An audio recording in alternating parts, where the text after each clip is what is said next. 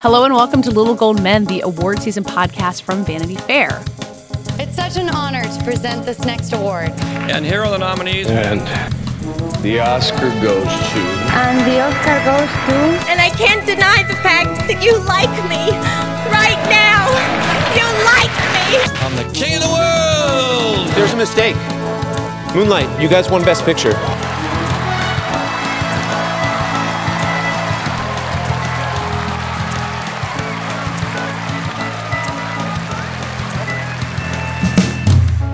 I'm Katie Ritchie, the deputy editor of VanityFair.com, and I'm here with our chief critic, Richard Lawson. Hello. Our senior writer, Joanna Robinson. Hi, Katie. And joining us once again, we're so happy to have back film critic Cam Collins. Hey, everyone. Cam, we only have you for a few minutes, I should say up front, so when you disappear from the show, people shouldn't be too horribly disappointed and surprised.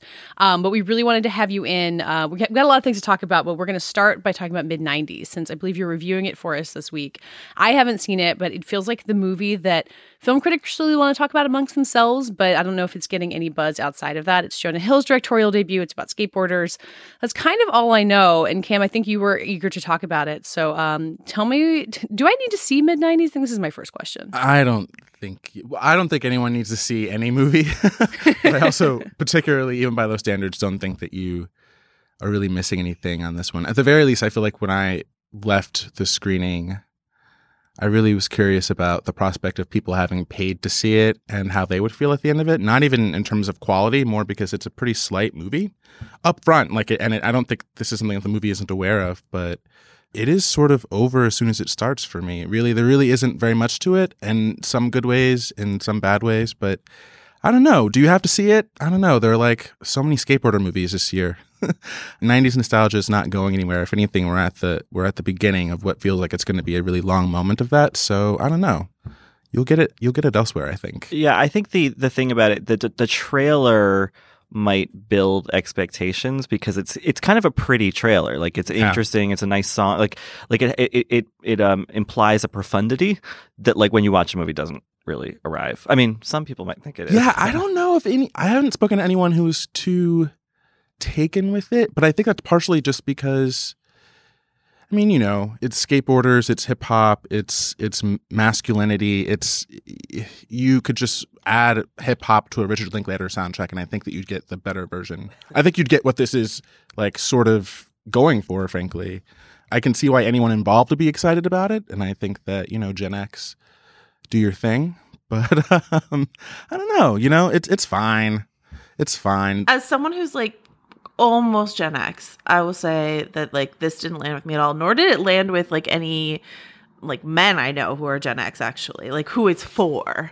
That's encouraging. Is it not about millennials though? Like Jonah Hill's a full-on millennial or an old millennial, but I feel like it's borderline. He's trying to do you know, he put Harmony Korine in a cameo in the film. He's trying to do kids, basically. Yeah. So it is what he said he's trying to do.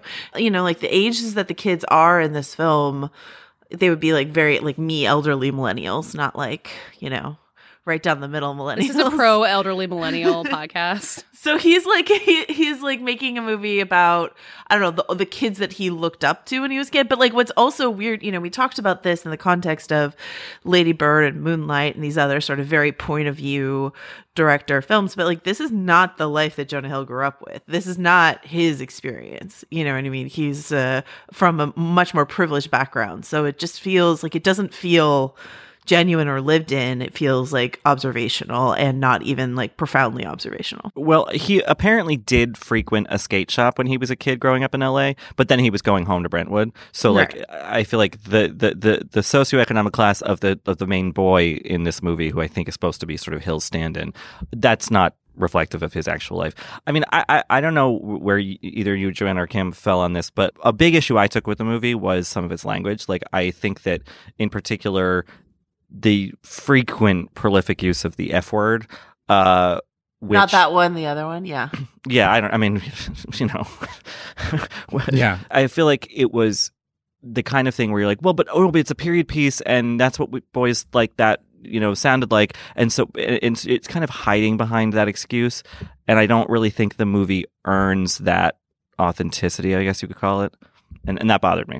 Yeah, it is one of like a number of pejoratives that that are used in the movie that I think the movie expects us to say, well, these are like young people at a certain moment in the 90s who love hip hop, and so this is the way that they would speak. I do feel like if it were a more interesting movie, I would have fewer, historically or in any way more interesting movie, I think it would have fewer qualms about it. But it is really just sort of like watch a lot of Tarantino, saw him get away with it.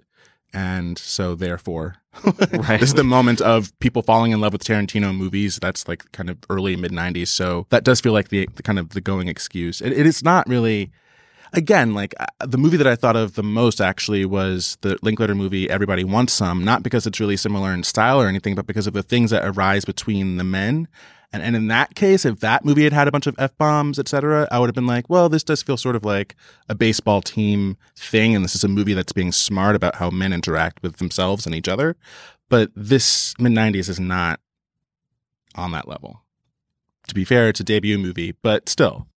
Yeah, and then the one thing I want to say in its favor, if we're gonna like dig in and try to find something, is I genuinely did like the kids in this. I thought, some more than others, but I thought the performances are very natural.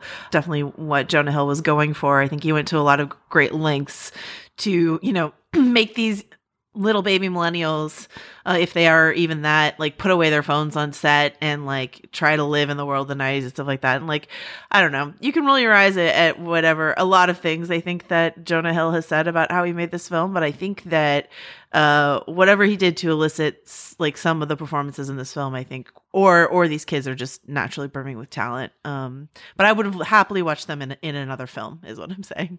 Yeah, they're really charismatic. I wish that, among the non-kids, I wish that Catherine Waterston had more to do. She's in that thing? Jeez. Busy fall. She plays his mom. She's the mother of the main kid and Lucas Hedges, who is... Wait, how old is she? In the movie? Well, in the movie, she had Lucas Hedges at 18, and he's turning 18. So she's 18 plus 18. I don't do math before. I would have sworn she and Lucas Hedges were the same age. I guess they're not. She's actually born in 1980. She's older than She's in her mid 90s. Yeah, it's about her being mid 90s. Yeah, no, I think that she is an incredible actress, and her role is strange. I don't know how you guys felt about this, but in line with the language stuff, I also just thought the strangeness toward male anger was a little odd. I don't want to give away because I do think that if there's one thing I want people to see this movie for, it's this habit that the main kid has of self-injury that seems like it there's like a subtext to that this movie is not prepared to deal with right now in particular, but not even within the scope of the movie at all. The movie hints at a sort of deeper story and then sort of shies away from it, and you're like, okay, this could be an interesting... Like, it introduces this self-harm thing, and you're like, okay, so here's what maybe the movie psychologically is going to be about. And then it's not really. So. And it's weird self-harm. I'm not talking about, like the sort of self-harm that people read about in high school and are told not to do. I'm talking about more innocuous but still strange stuff. And that combined with the scene of a kid yelling at Catherine Waterston is just like, wow, so this kid's got some anger issues. It's got like some white kid rage issues in particular. And then in the context of the hip hop scene and the skateboarding scene, that is interesting to think about this kid who's in some ways trying to be more black, but is typifying what in the media right now we think of as particularly like, angry straight white guy thing. But I don't know that the movie is really prepared for anyone to ask any questions about what is the most interesting thing in the movie, frankly. Because once you ask a question about it, it's like, well, yeah, the movie has nothing to say about that. Yeah, there does seem to be something about this coming after the Kavanaugh hearings where we were kind of like enmeshed in like high school boy behavior from the 80s, that a movie asking us to basically do the same thing for the 90s. It's like, oh man, like can't we get a break from like boys with anger issues who are, like white kids with some amount of privilege? It does feel like it's a trip I don't want to take. And something that bothers me about the way the movie's presented, both in its trailer, the way it was kind of rolled out at Toronto, and, is that like it assumes a universality where everyone's gonna be like, oh yeah, that's what it was like, and it was like that's what it was like for a very specific subset of people. And obviously, I'm happy to watch a movie about a very specific subset of people, but like there has to be a sort of not necessarily an in, but a reason. Right. And I don't feel like the movie has a reason beyond it existing and it being Jonah Hill who made it. Well, isn't the reason the soundtrack? Well, yeah. Right? Isn't this like, I think we should at this point like just say about a movie that this movie's going to get more attention than other movies because you had the budget to have a better music licensing deal than anyone else. I feel about that way. I feel that about Beautiful Boy as well, where the soundtrack is so overwhelmingly curated that you wonder where the movie went. Like, I feel it's just like, so I think that, in terms of vanity projects, I think this is interesting in that it's really just a playlist with extremely charismatic kids, some cool shots of skateboarding, a weird anger thing. But really, it's about like the posters on his walls, the kind of hip hop dress of Lucas Hedges. Seeing Lucas Hedges be like a fake white thug is probably the funniest thing I've seen in my life. You're watching this movie and I'm like, I want this Lucas Hedges movie, actually, like more of this movie with Catherine Waterston and maybe Gerard Carmichael. And I feel bad because I'm like, okay, can all the actual actors just be in a movie? But I liked the kids, but I was just like, they're not performing. Lucas Hedges, like that storyline, once again, like you said, with like the self-harm thing, that storyline feels like it's building to something and then it just doesn't. And I'm like, I was waiting for the payoff here and there's nothing. Yeah, and speaking of the sort of playlist aspect of it and that it's a sort of stylistic thing and not really much of a substance thing, is like even the A24-ness of it like has a kind of like pose to it. Like there's a special logo that they do with the like skateboards to introduce that it's an A24 film. And we love A24. They put out great things. So it's not their problem. I think it's more Jonah Hill making this very sort of tailored thing, but also a shallow thing, that puts on an air of depth and doesn't have it. The thing that I think I mentioned last week when we were talking about whether or not like we would want to see Eighth Grade get the push or this film get the push at the Oscars if it were an either or. And I was like, I'd rather hear Bo Burnham talk a lot about his project than hear Jonah Hill, because what I heard from Jonah Hill, at least at Fantastic Fest, was just a lot of clangy name dropping where he was talking about how like Marty Scorsese helped him with this and blah, blah, blah. And I was just like, this is not a way for me to get like feel the gritty like ness of your like debut as a filmacre. Meanwhile, Bo Burnham was mainlining YouTube videos to understand what kids exactly do these days. And I'm like, I don't care what Scorsese. I it's like I do, but it just feels so posery to say like, here are all the names I can drop, all the great filmmakers who helped me make this like really down to earth, back to basics sort of film. Well, don't forget, Jonah Hill at this point is kind of a fashion icon. Like, it does feel like this is somehow connected to him being this, like, scumbro aesthetic, pioneering streetwear in these weird ways where people are, like, celebrating his fashion at days in Williamsburg. Like, it feels, having not seen the movie, again, like, it has this, like, fashion film vibe about it. Like, when Tom Ford starts making movies, and it's, like, about the aesthetics much more than the film itself, even though I think Tom Ford has made some good movies. It's just, it feels very tied up in his fashion reputation, maybe more than... I just wanted to correct you, Katie, really quick. Tom Ford has made no good movies. But... damn it. I'm not allowed to like a single man. We're bringing back the Nocturnal Animals Wars. I could watch Amy Adams reading the tub all day, but there were other things in that movie. Oh my God. Nocturnal Animals really put us through the ringer in that season. To your point, like, accordingly, this does feel like, in the way that Jonah Hill is sort of turned into a scumbro, it's like not really his thing. This does feel like a little bit like Drag for me. Like, if he were really a scumbro, this would be closer to Kids. Kids is like a weird movie, and it's like a risky movie, and that's not what's going on here. Like, yeah, Kids feels like a snuff film. You're like, right. Are they really doing this? Like, what is going on? And I mean, maybe it was, I haven't seen that movie in a long time, but like, I remember seeing it as a teenager and being like, holy shit, like, I can't believe that this is a movie that like I read about in Entertainment Weekly. But you're right, like, mid-90s feels like more of a put-on. It's a bit like he's trying to do a thing, but like then kind of, I don't want to spoil any endings or anything, but like he kind of backs away from its, well, we're talking about the self-harm thing, he backs away from its darker sort of angles and edges. And I don't doubt that there is a genuine darkness to be found in the world he's depicting in the movie, but I think it's maybe telling of his own experience as a kid that like he doesn't really know how to talk about that because maybe he wasn't there for it. Yeah, and I don't want to like, it's not that everything's like totally whitewashed. It's just sort of like, what are we supposed to get out of this movie? I don't need like moralizing. I don't need a big message. But there are things in this movie that I'm just like, yeah, this is where the movie is.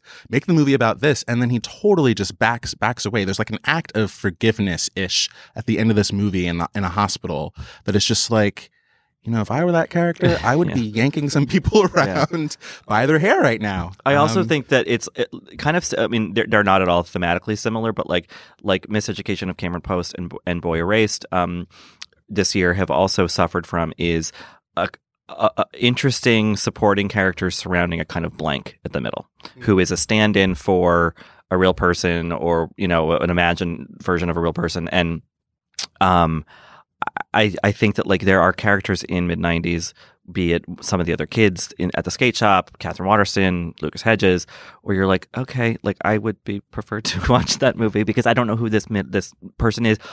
I think that like, and I had this same problem with Lady Bird, I'll be honest, is how much would we care about that central character if we didn't know who they became? You know? And I think mid-90s suffers from that much more than Lady Bird does. But you know, it just left me feeling kind of like you know, cui bono, like what was this for? But it's funny you mentioned Lady Bird because one of my jokes about that movie, a movie that I love, but one of my jokes at its expense maybe is that it is like a blue checkmark movie. It is like, this is how one grows up to be a writer in New York. And mid-90s is like, this is how one grows up to be like a Pitchfork writer or something. Or, you know, just like a kind of man now that I know in the city who grew up in LA, who went to skate shops, who is now in New York in media. If you were to tell me that were the end game of this movie, yeah, he works for Vice now, right? Like it's an origin story with an assumed end, right? You know? And Lady Bird, I think, was much more interesting in that regard because it was much more interested in her kind of creative spirit. But this is just sort of like, I mean, what it is interesting is seeing this kid see a certain kind of masculinity and sort of want to try it out. But the movie just, yeah, it doesn't go there in interesting ways. But yes, he's a writer now. We probably follow him on Twitter. I have one more question to close it out before we have to let Cam go. Do we have any theories on how this wind up being A24's only fall release? We talked about how they're going to put their money behind 8th Grade. They still got Toni Collette for Hereditary to run behind. But they've gotten Best Picture nominations for the last 4 years in a row, and it does feel like a little bit trickier for them. And obviously people still want to work with them. I just can't totally figure out how this wound up being their one big movie of the fall. Yeah, it's interesting. I mean, I especially when you consider like Fox Searchlight has several things, and like, you know, there's other places are doing a lot. I don't know, like Sony Pictures Classics is having kind of a weird off year too. Like I think it's just kind of cyclical. A24 had an amazing run. That said, maybe earlier on in the kind of genesis of this movie, they felt like it was going to be this verite, you know, sort of ramble that everyone connected to. So I could see in a different version of that movie that would be there. But I think maybe also they didn't realize how strong a property they had in 8th Grade. And I think that movie could surprise us in terms of how many Oscar nominations it gets, but maybe I'm being overly optimistic. That would be great. Okay, Cam, we'll let you go and get to your screening. Thank you for hopping back in. We'll have you back on very soon for a full episode next time. This was fun. Bye, everyone. Bye. So now we want to catch up on a little bit of what's been percolating in the news, both on our local level and then out there, box office wise, festival wise. There's still so much going on this time of year. Richard's off to 2 film festivals over the next 2 weeks. Joanna and I have wrapped up our local film festivals. And Joanna, you had an IRL encounter with Barry Jenkins that felt very telling about both him and Beale Street and everything else. Tell us what you and Barry Jenkins got up to. Yeah, I mean, it's not like Barry and I hung out together. Barry next time. Barry Jenkins and Kiki Lane, who is the star of If Beale Street Could Talk, is screened their film as the closing night film of the Mill Valley Film Festival. And then they did a long Q&A, and then both went to the closing night party afterwards. And like, it's just interesting because I was sitting down in the theater, and I've been to the Mill Valley Film Festival for several years. I love this film festival. I love Marin County, where I grew up, but it is a very white place. And I sat down in the theater, and I was like, yeah, there's more people of color in like this room than I've ever seen at a Mill Valley Film Festival screening ever, which is still extremely low. And so Barry Jenkins is like, he screens this film, and there, like, without spoiling much of the film, I'll just say that there's like many times when like the characters in the film say with like great gusto and authenticity, like that, white people are evil. That's a thing that is said repeatedly in the film. And then also, this is something that I was wary about from the moment I read the description, which is that, the premise of the film, the premise of the book, is that, there's a young woman who has, is having a baby. Her boyfriend who impregnated her is in jail and he's wrongly accused of sexual assault. And I was like, as soon as I saw that description a while ago, I was like, I don't know that that's the story that I'm really, really excited to see right now, is a story of like a young man falsely accused of sexual assault. And then for it to come out at the Mill Valley Film Festival this month, like so close to the Kavanaugh hearing, when like Donald Trump is walking around saying like it's a scary time for young men in America, I was like, once again, I was like, I'm having trouble with this. The other thing that If Beale Street Could Talk is about the unfair way the system treats young Black men or Black people in general in America, in the world. And so then these are like two conflicting sort of interesting subject matters that I was having trouble reconciling. And so I basically like, the film ended and I still felt uncertain about how I felt about it. So I just wanted to like sit with it. And Barry Jenkins just like from the start of the Q&A is like, hi, listen, we made this film. We started shooting the day the Harvey Weinstein story broke. So it was very important to me that, the woman who is sexually assaulted in the film like is believed and she's not the villain. And that's true of the book. And like he just got out in front of any questions of that nature. And then he also he was like, and he closed with this. He was like, I look out in the room. I see what everyone here looks like. He's like, there are some hard things said in this movie. And I just want to like thank you all for seeing the movie and then staying and talking to me about it, because like these are the conversations we need to have. And like, I don't know. I was like, Barry Jenkins, I was impressed. It was, he's always very interesting to hear from, I think. And I was impressed with how he had his messaging already in place. I know this is not his first rodeo, his first film festival, but like, he already had his messaging in place, and he was able to deliver it in a way that sounded like organic and thoughtful, and not just like rote, defensive, like don't come at me with your issues sort of thing. So actually, I find myself still processing how I feel about If Beale Street Could Talk and the various messages from it. But in terms of like watching these filmmakers on the circuit trying to sell their films to Academy voters, I am both impressed and unimpressed by some of the people that I've seen, and I was very impressed by what Barry Jenkins did there. Yeah, I think that it's the interesting thing about that film at festivals. We spoke a lot on this podcast speculating about why it wasn't at Telluride and instead premiered at Toronto. And I think since then, after seeing the movie and also talking to some other people, the reason he premiered it at Toronto was that it was bound to be a more diverse audience. And I think that that's a real reality that we have to think about at film festivals, especially given that a lot of times these are the first time that someone's, an audience is seeing a movie, and how they react really can affect a movie's trajectory. And so I think that it's interesting that now that sort of Toronto moment is past, to see how the movie travels elsewhere. It had a big screening at the Apollo Theater in Harlem, at the New York Film Festival, and I think that was received pretty well. So I think the movie is playing well to broader audiences, but I think that it's fair and reasonable that Barry Jenkins and everyone else involved with the making and the distribution of the film was sort of initially protective of its first audience. I wanted to pause really quick just to talk about one of the first sets of nominations that have come out this fall, the Critics' Choice Documentary Award nominations. Joanna, you and I are both part of the Critics' Choice group, but we didn't vote on these. The documentary nominations come from a panel of people who wisely have seen more of these movies than at least I have. And there's a lot of things that we've talked about in here, RBG, the Mr. Rogers movie, Won't You Be My Neighbor, Three Identical Strangers. But I was really struck by the strong performance by Minding the Gap, which is, I believe, one of the other skateboarding movies that we were referencing when we talked about mid-90s. It got 5 nominations, which is the second most, just below Free Solo. I haven't seen Minding the Gap yet, so I don't want to talk about it too much, but it is a Hulu film, and it would be Hulu's kind of first big entry into this space. So as we talk about like more and more players coming into the Oscar race, it does seem like Minding the Gap is making a good standing for itself. We have determined that Minding the Gap is eligible, right? Because it did run theatrically. Yes, I believe so. Yeah. It's an interesting movie. Cam has a good review of it on VF.com if people want to read that.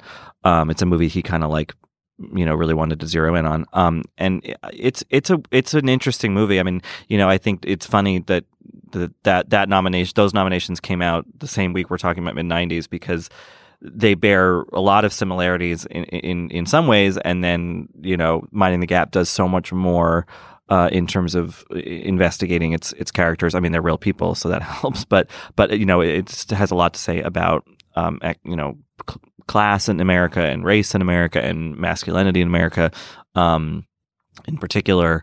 It's encouraging to see that movie get on the table for this first kind of round of nominations. I'm also excited about Free Solo because I think that movie's excellent too. Yeah, I plan to get a look at Minding the Gap, and it, like so many of the Netflix things, it's extremely easy for everybody to see.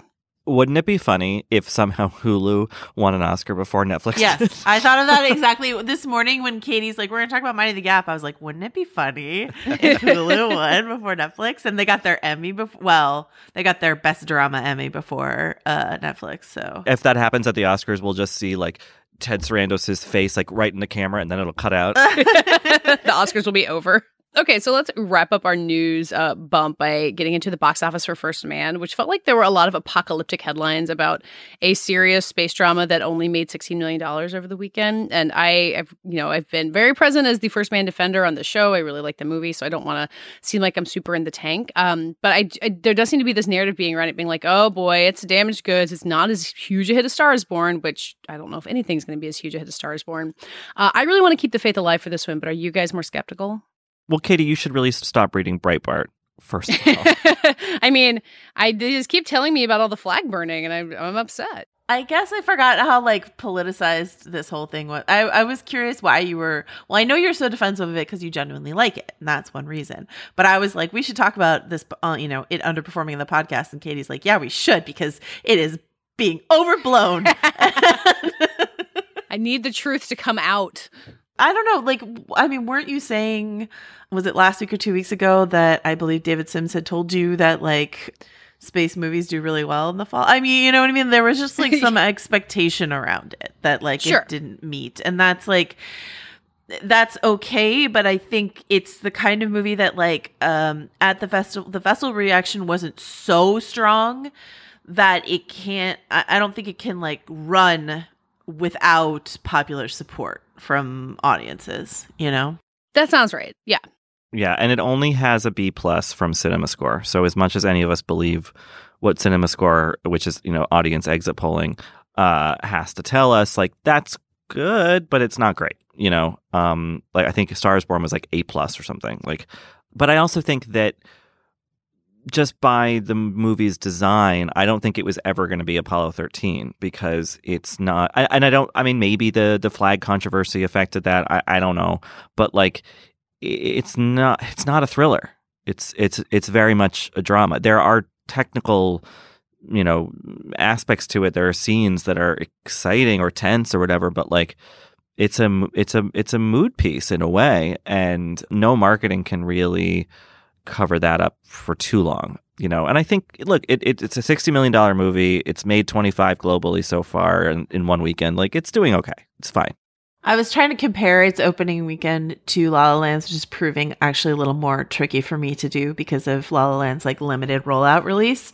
But it looks like for La La Land's like wide opening weekend, it was 9 million, and this is domestically, and this is 16 million domestically. So, it's like, it's actually, it's doing better than La La Land, which danced its way all the way to Best Picture, or nomination. So I mean, we shouldn't think of things only in awards shows, even though that's what this podcast is.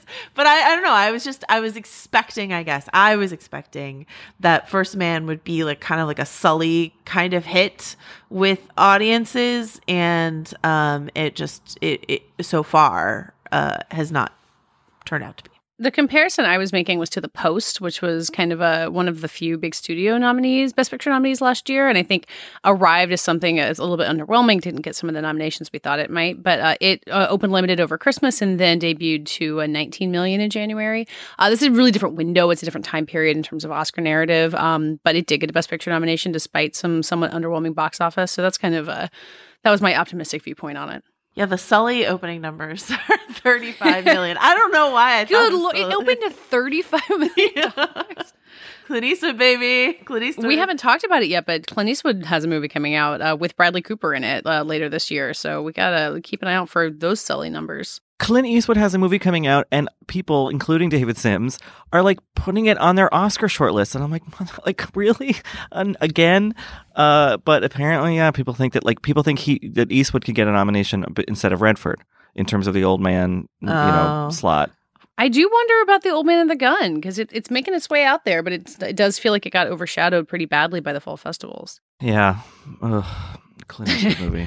The thing with Clint Eastwood is that every time he shows up in December with a movie, everyone's like, oh God, is it going to be $1 Million Baby? Because he just so turned the Oscar race on its head once. And then American Sniper, I think the prevailing theory is that it opened a little bit too late. Like probably could have won Best Picture had it opened a little bit earlier because it was the biggest movie of its year, which is so crazy. It made like $600 million, right? Yeah, it's bananas. So you can't count him out. I mean, I don't know how much I want to automatically jump in there, but the idea of Bradley Cooper and Clint Eastwood being kind of this like double act going on the Oscar campaign, like, I mean, I would be an Academy voter who'd want to talk to them at a lunch. I guess the question is which potential Best Picture Oscar presenter do you want to hear say The Mule? Harrison Ford, like that's Jean Dujardin.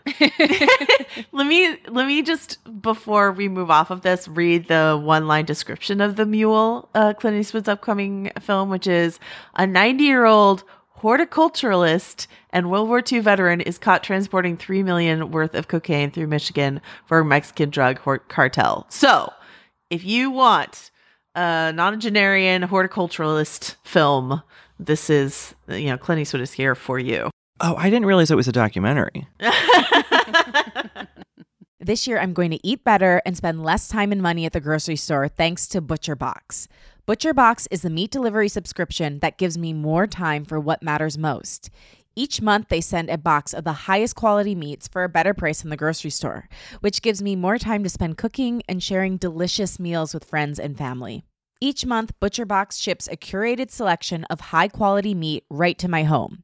All meat is free of antibiotics and hormones. Each box has 9 to 11 pounds of meat, which is enough for 24 individual meals. It's packed fresh and shipped frozen and vacuum sealed so that it always stays that way. I can customize my box or go with one of theirs. Either way, I get exactly what I want.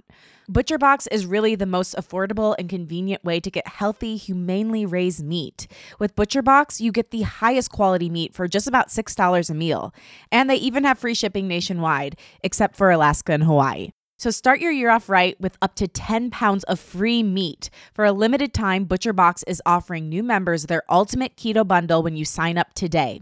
That includes 1 pork butt, 2 pounds of ground beef, and 3 pounds of bone-in chicken thighs for free in the first box by going to butcherbox.com/cadence. That's butcherbox.com/cadence. So we're going to close the episode with Mike's interview with Jason Reitman, the director of The Frontrunner. But really quick before then, I wanted to hear a little bit from Richard about Can You Ever Forgive Me, which opens in theaters this week. Richard, you wrote a review of it on VF.com. You talking about kind of like the melancholy behind it, but how it is not, so depressing. Anyway, you really like this movie. Tell me why. I really liked the movie. I saw it at Telluride, and I feel like the reception to it was like positive, but like, muted.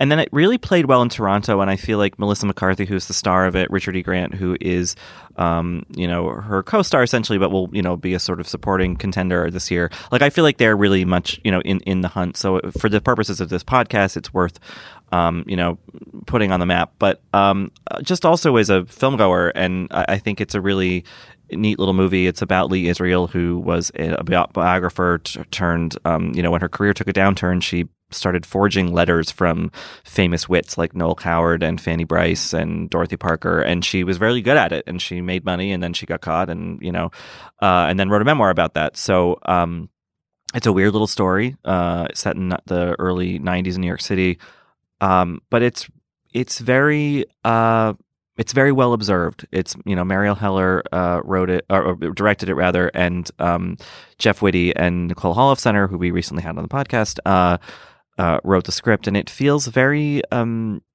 particular about its New Yorkiness and its time period and everything, and yet I think also has some broad appeal too. And I think that balancing that, the specifics with the kind of larger, sentimental or emotional insights is tricky. And I think that Heller does it really well. And I think it's a really auspicious follow-up to The Diary of a Teenage Girl. I'm just so excited about that follow-up nature. I'm excited to see the movie. I love Diary of a Teenage Girl so much, and it was one of those under-the-radar awards things where it's like, Kristen Wiig's amazing, Belle Pally's amazing, and Belle Pally has really broken out since then. But just the idea that this is kind of more firmly in the awards conversation, that people will keep talking about it for months and months, and maybe like you, Richard, like sit on it and think about it and have it grow in esteem, which is like one of the best things about the way that we talk about movies for 6 months during award season. I hope that keeps happening more. Yeah, and I think another thing to mention about the movie, and which I think is an aspect of the film that weirdly hasn't been zeroed in on. I mean, I think people are mostly focusing coverage on Melissa McCarthy's great in a dramatic role, whatever. But it's a queer movie. I mean, Lee Israel was, as far as I'm aware, identified as a lesbian.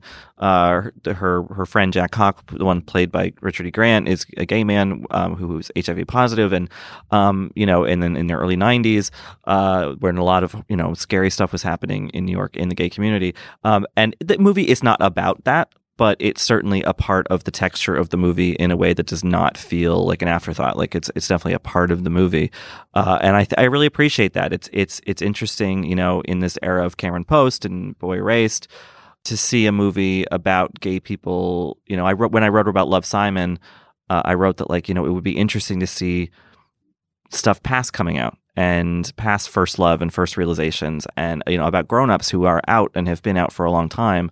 And are living lives. And here is that movie. It's a little dark and a little bit, depressing at times, but it's an interesting story that we really never see told. So I think people should check it out if they're hungry for something different. That's a good endorsement.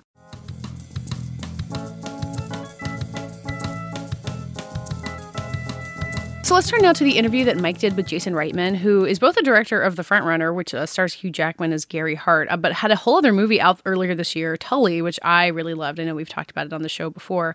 Jason, he's been Oscar nominated before. He is he's in the club and someone whose movies you pay attention to every time they come out. So he and Mike talked about The Frontrunner, the current state of politics, and how busy this guy is these days. So I'm thrilled to be here with Jason Reitman, the director of two amazing films this year, The Frontrunner and Tully, and wanted to start by talking to you about The Frontrunner, which I saw in Telluride, where it got a great reception. You said this film is like a mirror, and it mirrors how people are thinking about politics in general. How did you approach it? What was your thought process in making a film like that? Well, first of all, thank you for that introduction. That's absolutely lovely. Now I'm even more pleased to be on your podcast. Great. My introduction to the Gary Hart story really came through a podcast. It was Radiolab, and they did a piece on his story and the scandal. And I couldn't quite believe it. I couldn't believe that there was this moment when the presumed next president of our country wound up in an alleyway in the middle of the night with these reporters, and no one knew what to do because no one had ever been in their shoes before, and it played out like a movie, like a film noir, as kind of a thriller. And when I started bringing up this story to other people, I found that everyone's reaction was different.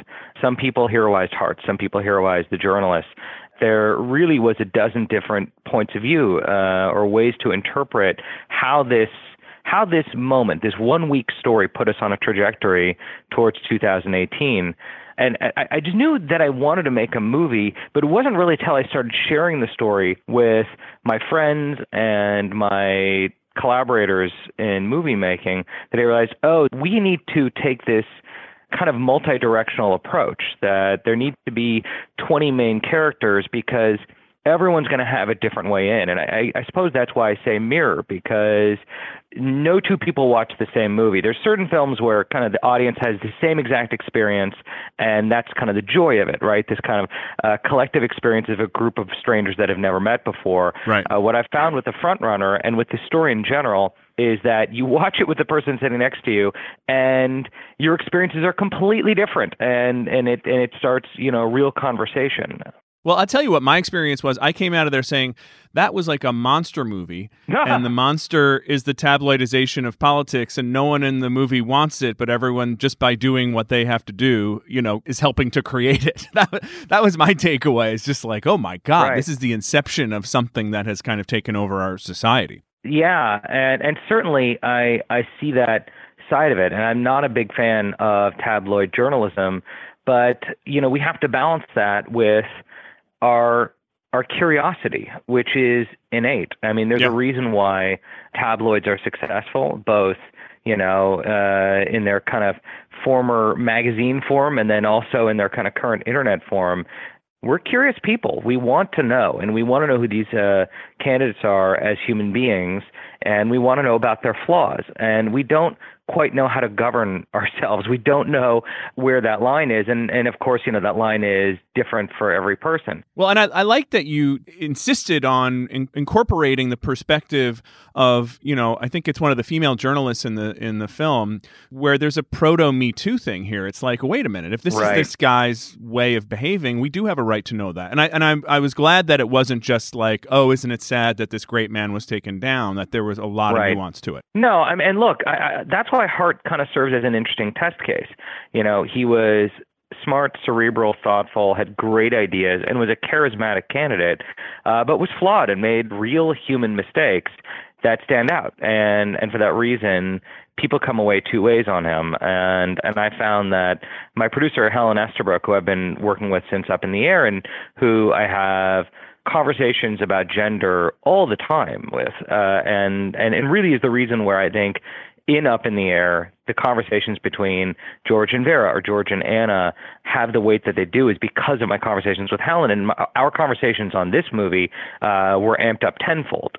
And very often, that kind of point of view, the point of view of Anne Devroy at the Washington Post, who serves as the voice in the paper saying, this matters, is really important. What was the working relationship like with Matt Bai and Jay Carson? Because they come right out of this politics world, right? Where Matt was a reporter and Jay was a political operative. How did you guys all work together? It was really fun for me because, I'm not a student of history. I'm a student of movies. Right. I love movies. I'm a film director. And when you make a political movie, it can give off the impression as though somehow, you have a degree in history, and that's just not the case. Working with someone who was a journalist for the New York Times Magazine and covered 5 presidential elections, and working with a political operative who was the press secretary for Hillary Clinton and Howard Dean and senators who remain in Congress, the stories are rich and fascinating and funny. And as writers, they are this resource where we are trying to create a world that feels messy and real and carries the kind of dialogue that you would hear if you just were dropped in the midst of a campaign or on the floor of a newspaper. And here we have two people with all this experience who, originally were on either side of the battlefield, really. I mean, these were two people, kind of in a fight to control the narrative when they were working in that world. And to be suddenly in a room where they are sharing all these intimate stories so that the movie can come to life, it's just a gift, and it makes me feel like a passenger in the car. And then, obviously, you mentioned there are a lot of main characters, but obviously the biggest one is Gary Hart, and played by Hugh Jackman. Did you have to persuade him to do this role? I mean, he's playing against type in certain ways, right? He's kind of, on the one hand, Hart has to be charismatic and likable, which is what we all associate with Hugh Jackman. On the other hand, he's kind of a curmudgeonly guy who, in some ways, is in denial through a lot of this movie and is not always behaving that well. Right. I'm not sure if you had experience. I had this experience when I saw Logan, where all of a sudden a new side of Hugh Jackman opened up to me. Like, I knew he was a movie star. I knew he was funny and charismatic and obviously, an amazing action star. But there was this moment in watching Logan where it's hard to explain, but he just kind of grew up into a new chapter of his career. And it was such a nuanced, heartbreaking performance, particularly for like a superhero character to be kind of that nuanced and thoughtfully approached. And I immediately thought of the Gary Hart role, frankly, and reached out to him. And he really dug the script, and we had breakfast, and we started talking about how we like to make movies, and found ourselves to be very aligned in kind of how we approach the work. And the other thing he's known for, besides being, overwhelmingly decent, is for being about as hardworking an actor as there is, whether he's learning choreography or how to sing or how to do a fight scene or, researching the background of a character. He just, his line to me was, I never want to feel like I could have done more. And that proved to be very true. Yeah. And then you had Vera Farmiga, who is kind of rejoining you after you guys collaborated together on Up in the Air. Yeah, I mean, it's interesting, right? Because the two roles are kind of bookends to each other. She plays, between Up in the Air and The Frontrunner, Vera Farmiga plays either side of an affair. And look, there is kind of a standard issue way of how to play the person who's being cheated upon, and that is to become shrill and angry.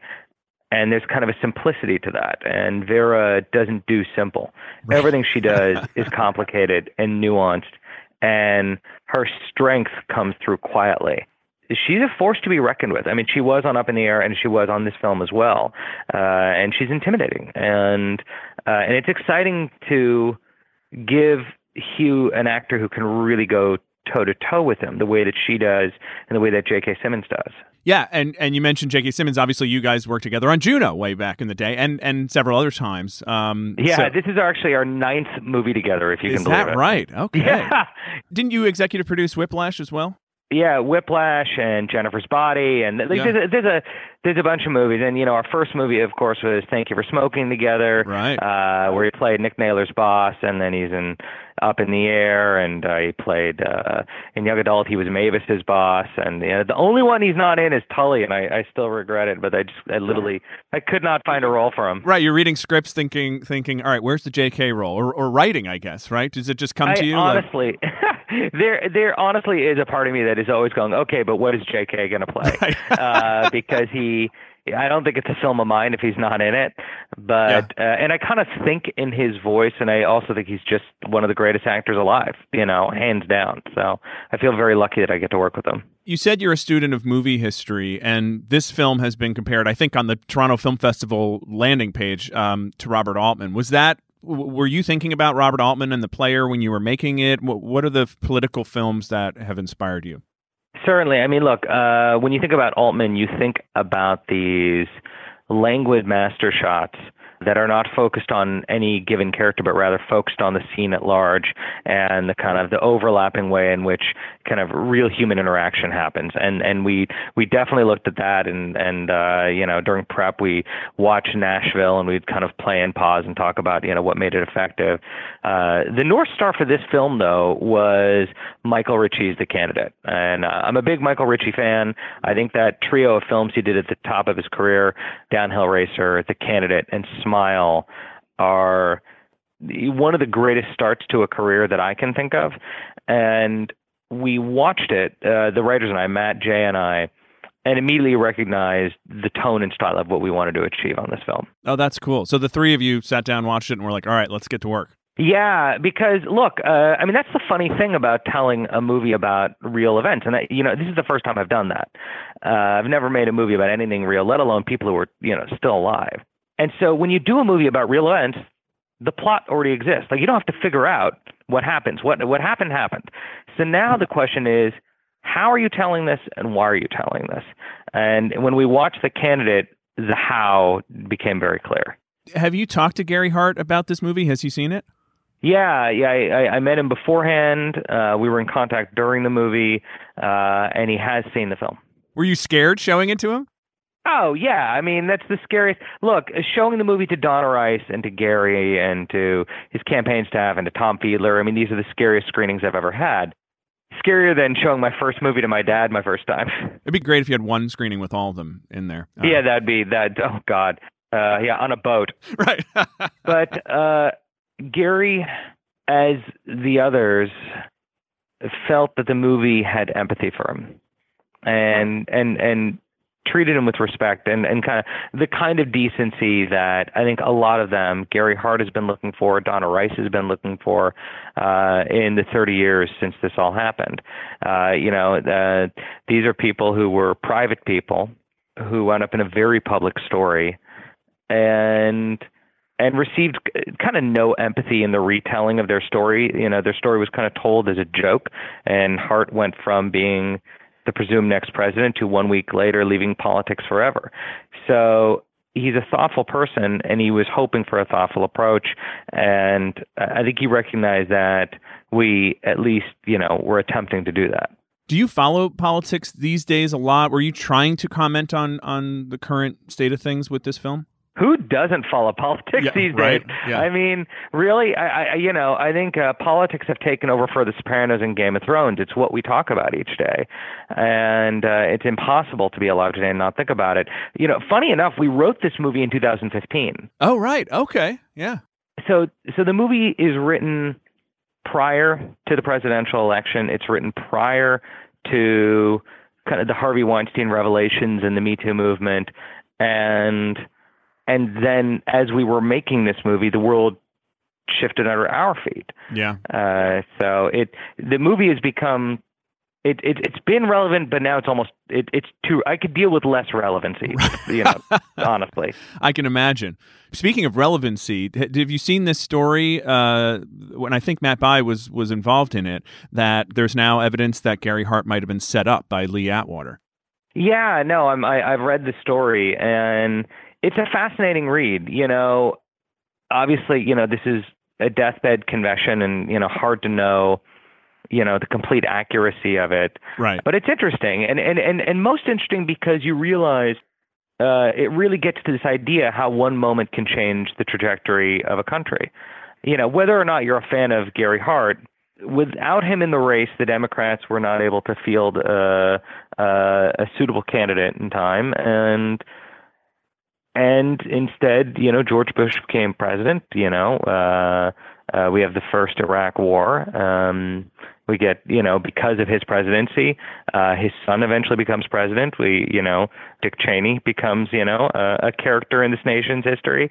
And, a lot of things change. Yeah. It's a fascinating kind of microcosm of that relationship between policy and personality that has kind of just reached really insane levels in the current state of things, but has affected, obviously always affected politics, but really in the last, I guess, 30 years, it's been a huge thing. Yeah, I mean, that's the thing. And look, you may be a fan of the two Bush presidencies, and you may continue to think that it was a good idea that we went into Iraq, but it's impossible to be alive right now.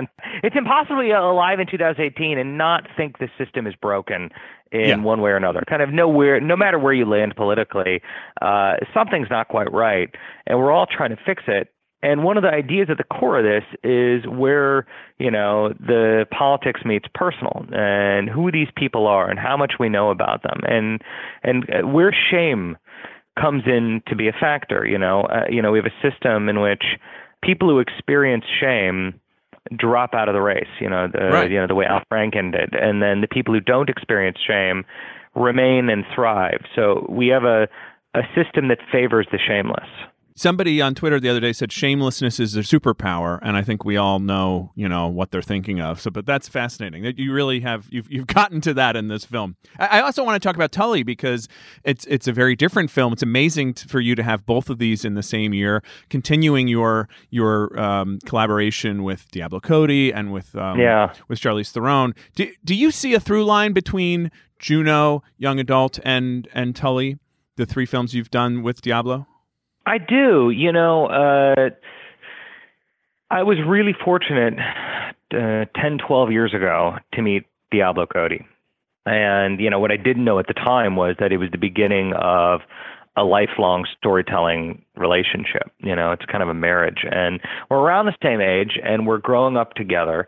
And what I've noticed after the fact is that each one of these films kind of represents where she and I are in our own trajectory. What is it like to be, leaving your 20s and having a sense of the loss of innocence, and what it means to finally grow up, in Juno, and then in young adult, which is this thoughtful approach to never feeling like you are an actual grown up.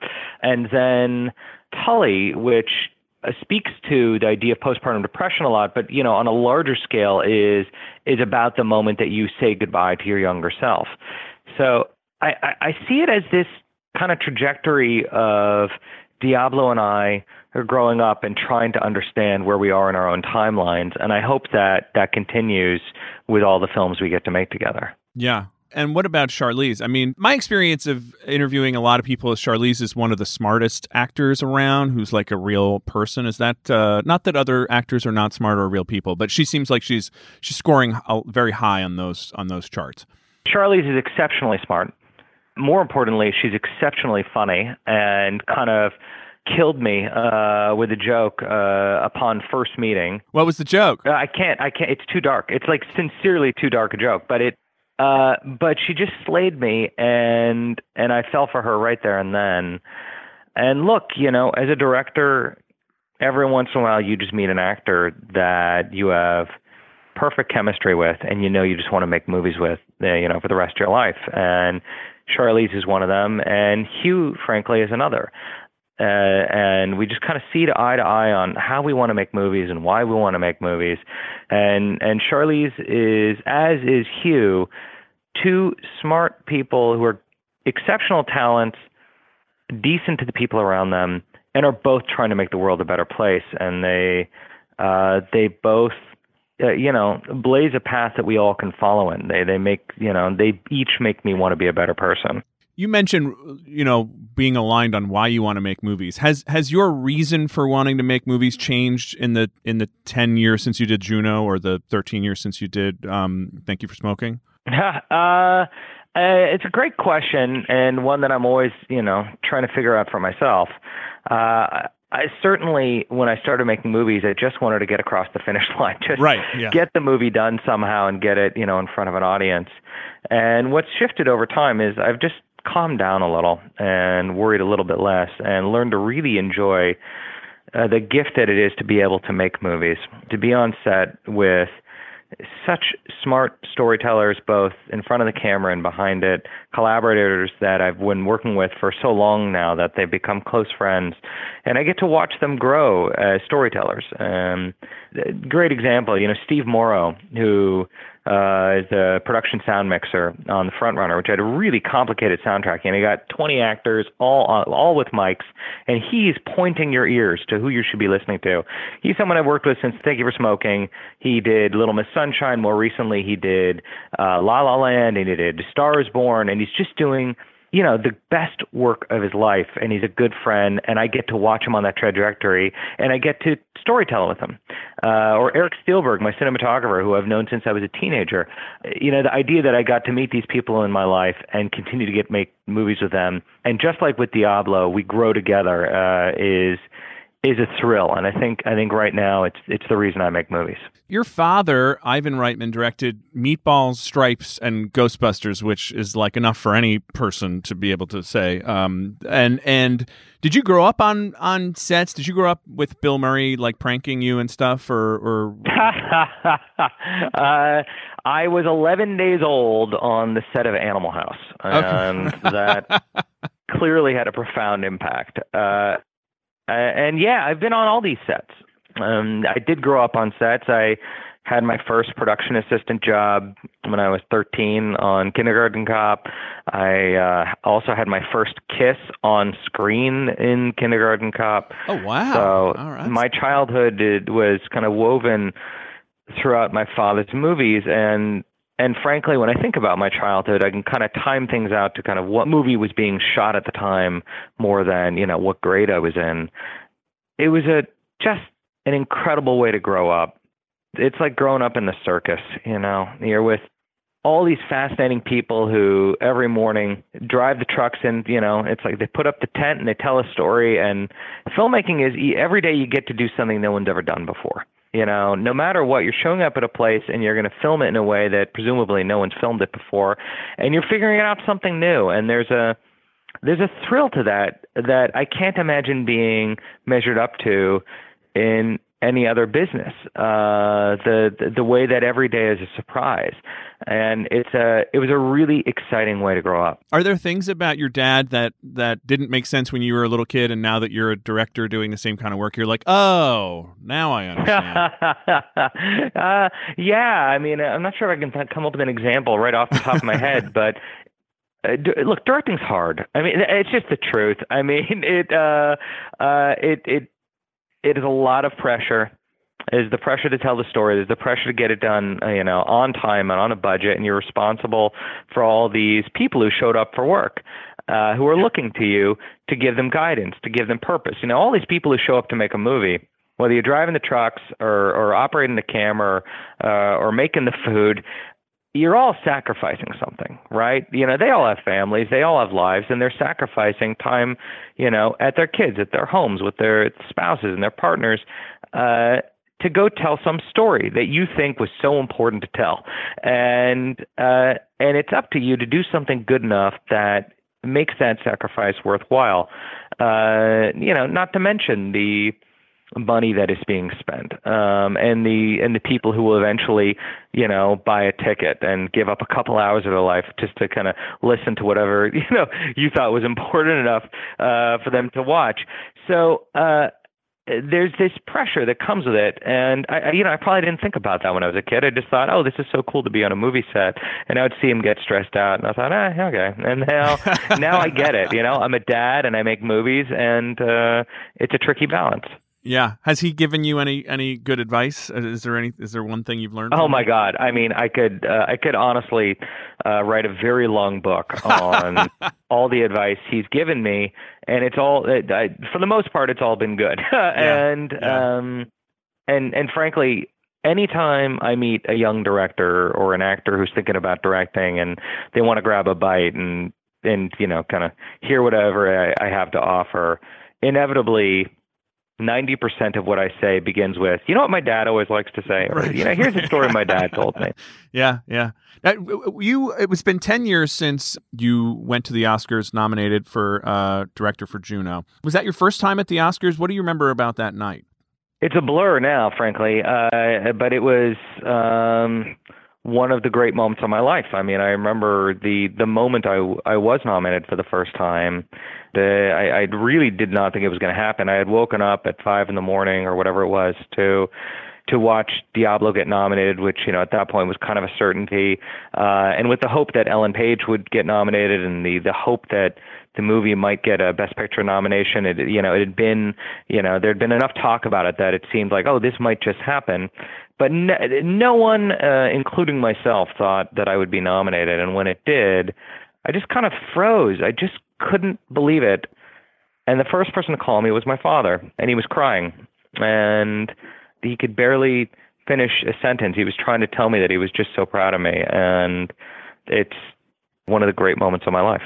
That is really cool. Well, hey, here's hoping it happens again. And thank you for taking the time to talk to us. It's really rare to have two excellent, incredibly great films in 1 year. So thanks for sharing you're taking the risk on these stories to share them with us. You were way too kind. This was a pleasure. Let's do it again. All right. Thanks, Jason. Take care. That does it for this week's Little Gold Men. Thanks as always for listening. Keep finding us on Apple Podcasts and reviewing us. Keep letting other people know that we're out there. Keep the award-season conversation going with us. You can find us at VanityFair.com, where you can read reviews of Mid-90s and Can You Ever Forgive Me and lots of other things we've talked about. You can find us on Twitter at Little Gold Men, and on our own, I'm at Katie Rich, and Richard. Rylaws. And Joanna. Joe wrote this. And Cam, who had to leave us, is at Melville Maddock. This episode was edited and produced by Danielle Roth, and this week's award for the best explanation for why Mike Hogan is not with us goes to Cam Collins. Gen X, do your thing.